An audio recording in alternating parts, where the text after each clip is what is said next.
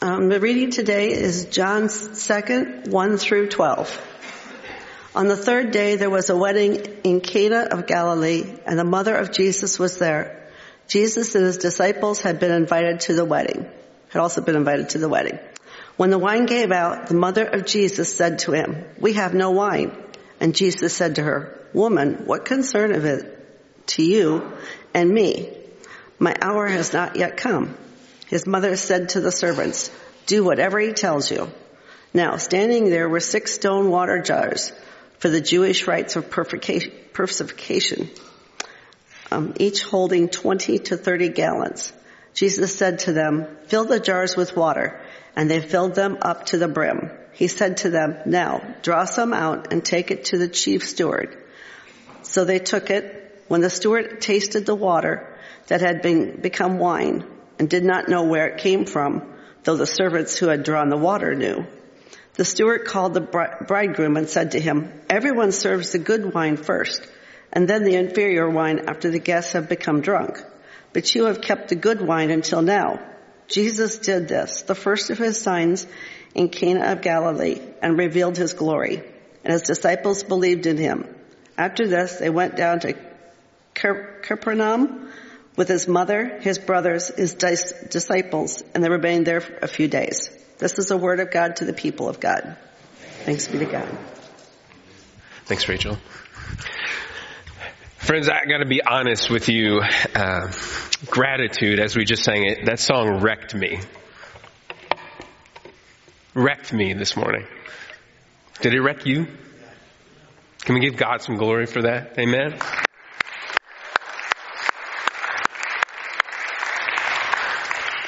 And now we get to talk about miracles. The miracles of God inbreaking in God's Spirit, in human relationship and human, just in our lives. Amen? So we're going to begin this sermon series about miracles, how Jesus performs them throughout our scripture and throughout the Gospels. And they're about healing, they're about provision, they're about restoration and transformation. And we often think about miracles as these huge, dramatic, life-changing events, but they can also be small things as well. We just finished up this sermon series, Recalibrate, looking at how we focus our lives and our perspectives on things. And many people have differing opinions and differing perspectives on miracles, wouldn't you say? A miracle, as it's defined, is a human experience mixed with divine activity. And I want to ask you, and you don't have to respond, but where are you with miracles? Do you believe that they happened long ago in the time of Jesus, but not so much now? Or maybe you're along the perspective of, yes, absolutely, and they still happen today. Or maybe you're along the lines of, well, miracles might have happened back then, and there might have been a reason for it, but maybe not so much now. But what if we shifted our perspective on miracles to see and to say and to know that they still happen today? That is, if we take the time to notice them. They're all around us. Amen? So throughout the Gospels, as it's recorded, and you can write this down, there are 37 miracles in the Gospels of Matthew, Mark, Luke, and John. They are about providing and sustaining, about feeding and healing. And each miracle is a sign of God's power and God's grace, turning the ordinary into something extraordinary. Can we say that together? Turning the into what? Come on, all together now. Turning the into something beautiful. Making a way when there was thought to be no way. Miracles are God's work, a divine activity bringing about transformation in our lives, in our church, and in our community. And it doesn't happen by accident. We love watching HGTV, don't we? Do you like watch HGTV? Listen, come on, be honest, you're in church. What about Food Network? Keep your hands up. Come on, hands up. HGTV, Food Network. We love watching things like that, like the before and after of things. Listen, I will binge watch some HGTV. I'm going to be honest with you, all right? I love seeing the befores and afters. But that's what we love to see, right? We love to see that transformation take place. And sometimes it's a lot of hard work and ingenuity and faith. And people are laughing over here because their pastor just admitted that he watches HGTV and that's okay. Or maybe it's something else. But there is a lot of hard work and ingenuity and faith that goes into the in-between.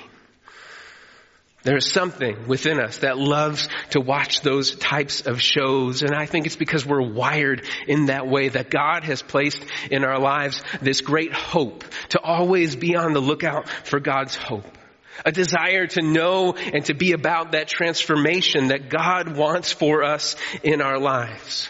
And we believe, and I want to ask you, do you believe that transformation is possible? Yes. Yes? Transformation is possible. I'm glad we got that out of the way because we can say that we believe that. But it's often overlooked that the transformation of the in-between, right? The before and the after, the hard work and that perseverance. There are 37 miracles, as I mentioned before, and there is always a call and a command from Jesus or God for us as humanity to respond and to be a part of God's miraculous power that is at work. And so as we journey through this next sermon series on miracles, I want to ask you 2 questions. And you don't have to answer it today, but I want you to write them down. What area of your life needs a miraculous touch or transformation? What area of your life needs a miraculous touch or transformation? And the second question, how are we called to be courageous participants in the miracles of God? Will you pray with me? Holy God, we pray that we might be able to sense and to experience your Spirit at work in our lives, be able to acknowledge how you are performing miracles each and every day, how your Spirit is moving in our midst. God, sometimes it is overwhelming. Sometimes it catches us off guard. But God, may we stand ready to receive the gifts, the blessings, the miracles that you want to be at work in our lives. And so God, we ask for our hearts, our minds, our spirits to be open this morning to your word. And so God, may the words of my mouth and the meditations of all of our hearts together be pleasing and acceptable in your sight. Oh God, you are our rock and our redeemer. And together all of God's people said, my grandfather used to have this phrase, well, would you look at that? And he would often say that at times when he was surprised by how a situation unfolded, maybe surprised by an outcome or caught off guard or just in awe. And one of my roommates in seminary had a similar phrase to that to express his astonishment. Look at God. He would often say that time and time again throughout the day. Well, would you just look at God? Will you say that with me? Look at God. Come on. Mean it. Look at God. For him, look at God was both a reminder and an acknowledgement. A reminder that Jesus is always at work in our lives, and also a reminder and acknowledgement that we are to keep our eyes fixed on Jesus. That Christ always stands ready to turn something ordinary into something extraordinary. And that Jesus is always about changing our lives. Amen? So this morning I want to invite you to turn to John chapter 2 in your Bibles. And if not, you can go to the Bible app that's in the chat or the Bibles that are right in front of you if you're here in the sanctuary. John says that this is the first miracle that Jesus is performing, and it took place in Cana of Galilee. Cana is a short distance from Jesus' hometown of Nazareth. And so Jesus was invited to this wedding along with his mom, Mary, and his disciples and his brothers and his friends. Weddings in this time period in first century Palestine don't last like modern day weddings, right? How many hours do weddings usually last? Maybe 3, maybe 4, maybe 6, maybe 8. But in this day, 4 days, 5 days, 7 days. I don't know about you, but being around my family for that long could be quite taxing, right? But for these people, it lasted 4, 5, maybe even 7 days. Guests would come and go during this time. And it's hard work to try to make sure that you have everything that you need food and drink and entertainment. And so with that many people coming and going, there had to be a master of ceremonies, a banquet manager, to manage the entire wedding celebration for that long period of time. And what happens? They run out of wine. I want you to gasp. They run out of wine, friends. Oh, come on. And while Jesus is at this wedding, the unthinkable thing happens, and I'm going to try to get you to do it one more time. The wine runs out. Thank you, finally. Whatever can go wrong will go wrong. It's Murphy's Law book, right? The wine runs out. Thank you, yeah. When we hear that, we probably think that, well, that's not that big of a deal. There's a 7-Eleven on every corner, right? Or maybe they can just go to the ABC store. But for these people living in this day, they couldn't just go to the 7-Eleven. They couldn't just go to the ABC store. It was very embarrassing in a culture that had a heightened level of hospitality. They expected that they would never run out of food, never run out of drink. It was embarrassing for the groom's family because the wedding receptions would often take place at the groom's homestead. It was ruining of their reputation, their family name, their honor. There's a ton of people who came to this wedding and weddings in general, in-laws, family, friends, extended relatives, people who you don't even want to talk to. You still invite them to this wedding, and even the entire community would come out, and they run out of wine. You don't want that to happen, friends, but they did. And Mary she acknowledges that they ran out of wine before many other people, and she goes to Jesus with this catastrophe, and she says, hey, listen, Jesus, they ran out of wine. Thank you. I wasn't expecting that one. She knows her son, right? She knows what he is capable of, and Jesus responds in saying, woman, what kind of concern is that to you and to me? My hour has not yet come yet. Jesus' response kind of shows us that he's a little irritated, right? He might be a little frustrated. Mom, we don't have a problem. The groom has a problem. You almost feel like he is very irritated, is very frustrated with his mom. But we've got to understand that woman, that term, is a term of endearment in that day. He was not frustrated or irritated, but he's pointing to the fact that his mom, the fact that the time has not yet come. He had to be in tune with his inner calling from God, not by any human claim or human authority, not even his mother's. Mary didn't know how Jesus was going to respond. Maybe Jesus was actually going to help out this family whose wedding he had invited to. Mary didn't know, and it wouldn't hurt to ask, right? So contrary to that popular song, Mary, did you know? My memory's a little bit fuzzy this morning because it's really raining, or it was at least before. But I'm quite certain that the lyrics of that song didn't include a verse from this scripture passage, right? Do you remember it? Mary, did you know that your son would be the life of the party who could turn water into wine? Do you remember that part of the song? No, it's not in there. They said at 8:15 that the choir is going to add it for this Christmas and Advent season. But in this instance, I imagine that Mary is walking away from Jesus, and she tells the servants who are standing there, listen, do whatever he tells you to do.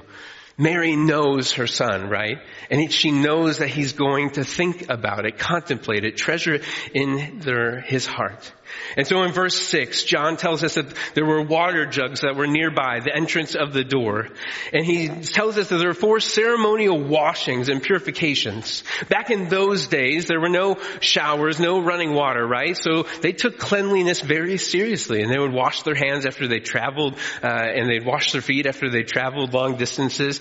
And so they finally came to the ceremonial part in that service, and the water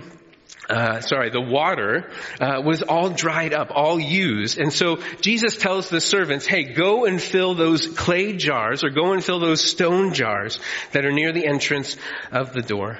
The wedding had been likely going on for a few days, and we don't know if they are full or they are empty, but we don't know. But it's likely they were nearing the end. And Jesus says to the servants in verse 7, hey, go and fill those jars. Fill them to the brim. And so the servants do just that. And then Jesus says, okay, now go and take some liquid out of those jars and take it to the master of the banquet. And so they do. The master of the banquet is like a banquet manager, making sure that everything is in order, making sure that everything is on time, making sure that things move along and that they don't run out. Well, he didn't do that good of a job, we'll just say. And so the servant scooped up some of the liquid from those stone jars and took it to the master of the banquets, and he says, wow, this is the best wine. This is really, really good wine. In fact, he's so impressed that he calls the bridegroom over, or the groom probably puts his arm around him in that moment and says, listen, you are like anybody else. I've done a lot of weddings in my day, but most of the people bring out the good wine first so that the people get drunk, and then they cheapen the box wine. And they can't even tell the difference. I'm sorry for those of you who like box wine. It's okay. I don't even like wine. You know, I've got to tell you, people are drunk and then they bring out the crappy wine, the cheap stuff. By that time, the folks won't be able to tell a difference. But you've put the best wine. You've held off the best wine until now. This wine is better than the original wine. And John ends the story there, right? He ends it by saying that Jesus has made and performed his very first miracle. The disciples put their faith in him. Well, why wouldn't you, right? A miracle just happened right before their eyes, and it's a great and happy ending. Everybody remembers this part about it, right? It's a joyous wedding. It has finally been saved. But remember what the wedding banquet master had said. This wine is better than the old wine. The previous wine, the first wine. Jesus has come to offer us a new covenant, a new relationship. John's gospel is cyclical in its nature. What happens at the beginning points towards what's going to happen at the end. And for us as Christians, modern day Christians, we're able to see the full picture of it. We're able to draw those lines and connect those dots. This message that Jesus is proclaiming in this gospel is that he is bringing a new covenant, bringing about a new covenant that is sealed with his blood on the cross. This new relationship that is going to be offered to us through God is going to extend forgiveness and grace and mercy. And it's far better and far superior to the old covenant. The covenant of Moses and Abraham, the covenant based on the law, based upon the sacrificial offerings of the animals. But this covenant, this new covenant about Jesus, well, it fulfills everything, all of the requirements of the old covenants. And it's with his blood. It's with a new covenant. That's good news, amen? When Jesus changed water into wine, he was revealing his glory, but he was also revealing his grace. Remember at the beginning of the 6 jars that were placed by the door for ritual cleansing, 6 jars holding 20 to 30 gallons of water, making themselves clean before God with these rituals that they made up. Well, Jesus fills these jars, these same huge stone jars, with wine, the best wine that you could ever imagine. And that was the wine of grace coming from the water of the law. Jesus was turning the water of the law into the wine of grace. That is the message in this miracle. Amen? But there are 2 other things that I want to point out. As we talked about earlier, HGTV shows and Food Network, right? We like to see the before and after, and we don't really want to watch the in-between. But if you look at verse 7, Jesus tells us that, or John's gospel tells us that Jesus told the servants to go and fill those water jugs with water. 20 to 30 gallons apiece. There's 6 of them, right? Go and do this. And at that time, there was no running water. There was no spigots. There was no kitchen sinks that they could go and fill it up. They had to go to the well, which was likely not in the home. And so they had to go trekking back and forth, filling these water jugs up. They were heavy already. They were made of stone. Even when they were empty, they were heavy. And the gospel says that they filled them to the brim. The servants would have to go back and forth, and they were willing to do that work because Jesus had asked them to do it. My friends, Jesus was able to perform this miracle because of the work of the servants. My friends, Jesus wants to transform our lives. But for something like that to happen, for something like that to take place, we have to stand ready, and we have to respond, and we have to answer. Whatever in our life is needing to be transformed, Jesus wants to help us with it. Jesus wants to do a miracle of transformation in our lives, all for his glory. Amen? Part of that work is just showing up. Part of that work is just standing ready and being there. Many people want a deeper relationship with God, but I got to tell you, friends, you just got to show up and let God do some work. The only way to have a deeper relationship with Jesus is accepting him and knowing about him, reading scripture, thinking about it, entering into a small group, maybe a Bible study, talking with friends and neighbors and family members. You just got to show up. That's the first step. On the road between ordinary and extraordinary, between before and after, there is some work that needs to be put in. And Jesus has given us all that we need to do this work. The treasure in clay pots, the talents, the skills, and the abilities. We have all we need to do this work. Perhaps your life is like an embodiment of Murphy's Law. What can go wrong will go wrong. Perhaps your life is a living embodiment that you feel like you can't move forward on your own strength anymore. Where in your life do you need God to show up? Where in your life do you need transformation to take place? Where is the Spirit at work in your life, moving you and nudging you and poking you and prodding you and stirring it up within you? My friends, that's part of the transformation miracle. That God is wanting to do a miracle of transformation in our lives. All we have to do is be ready. Ask, seek, knock. Amen? Ask and it will be given to you. Seek and you will find. Knock and the door will be open to you. Faith involves transformation, and transformation involves faith. We can't do it on our own efforts. The faith in Jesus and our faith together is that he can do whatever we need in our lives. When we put our faith in Christ, we can do it all. Amen? Miracles happen. But we have to be willing to take a step out in faith and trust Jesus.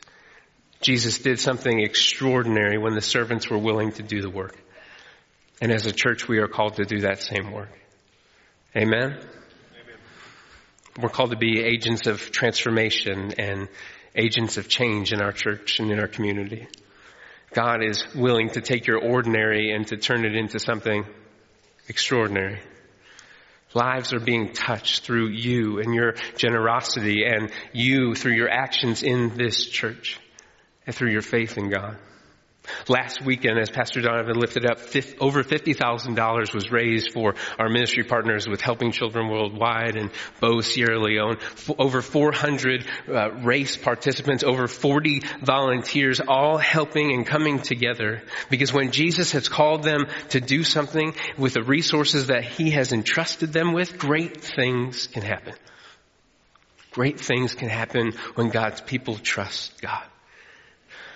In this miracle of Jesus turning water into wine, we see God meeting us in a place where we are broken, where we have run out, where things around us and within us continue to go wrong, and yet God still shows up, cares about every detail of our life. And it's the same God that turns water into wine. My friends, I believe that this miracle points us always towards the cross, where Jesus died to change water into wine, to turn and change despair into hope, to turn sinners into saints, to turn death into life. If you look back to the scripture passage, John 2, what are the first 4 words? Come on, shout it out. Come on, a little louder. On the third day. On the third day, and of course you know Jesus' story. That on the third day, that was not the end, and that he was raised on the third day. And it doesn't end there. For in heaven we will join a great wedding banquet with the bridegroom, with Jesus Christ, with the bride of Christ, the church. And there will be plenty of wine. Oh, perhaps today, maybe you're like Mary. You know to whom you can turn when you have run out of life. Perhaps you're like those water jugs, and you need God's Holy Spirit to be poured into you this day. Maybe this is your hour that you have come to believe. My friends, we are in the midst of expecting and awaiting a miracle. and God is ready to show up. Amen.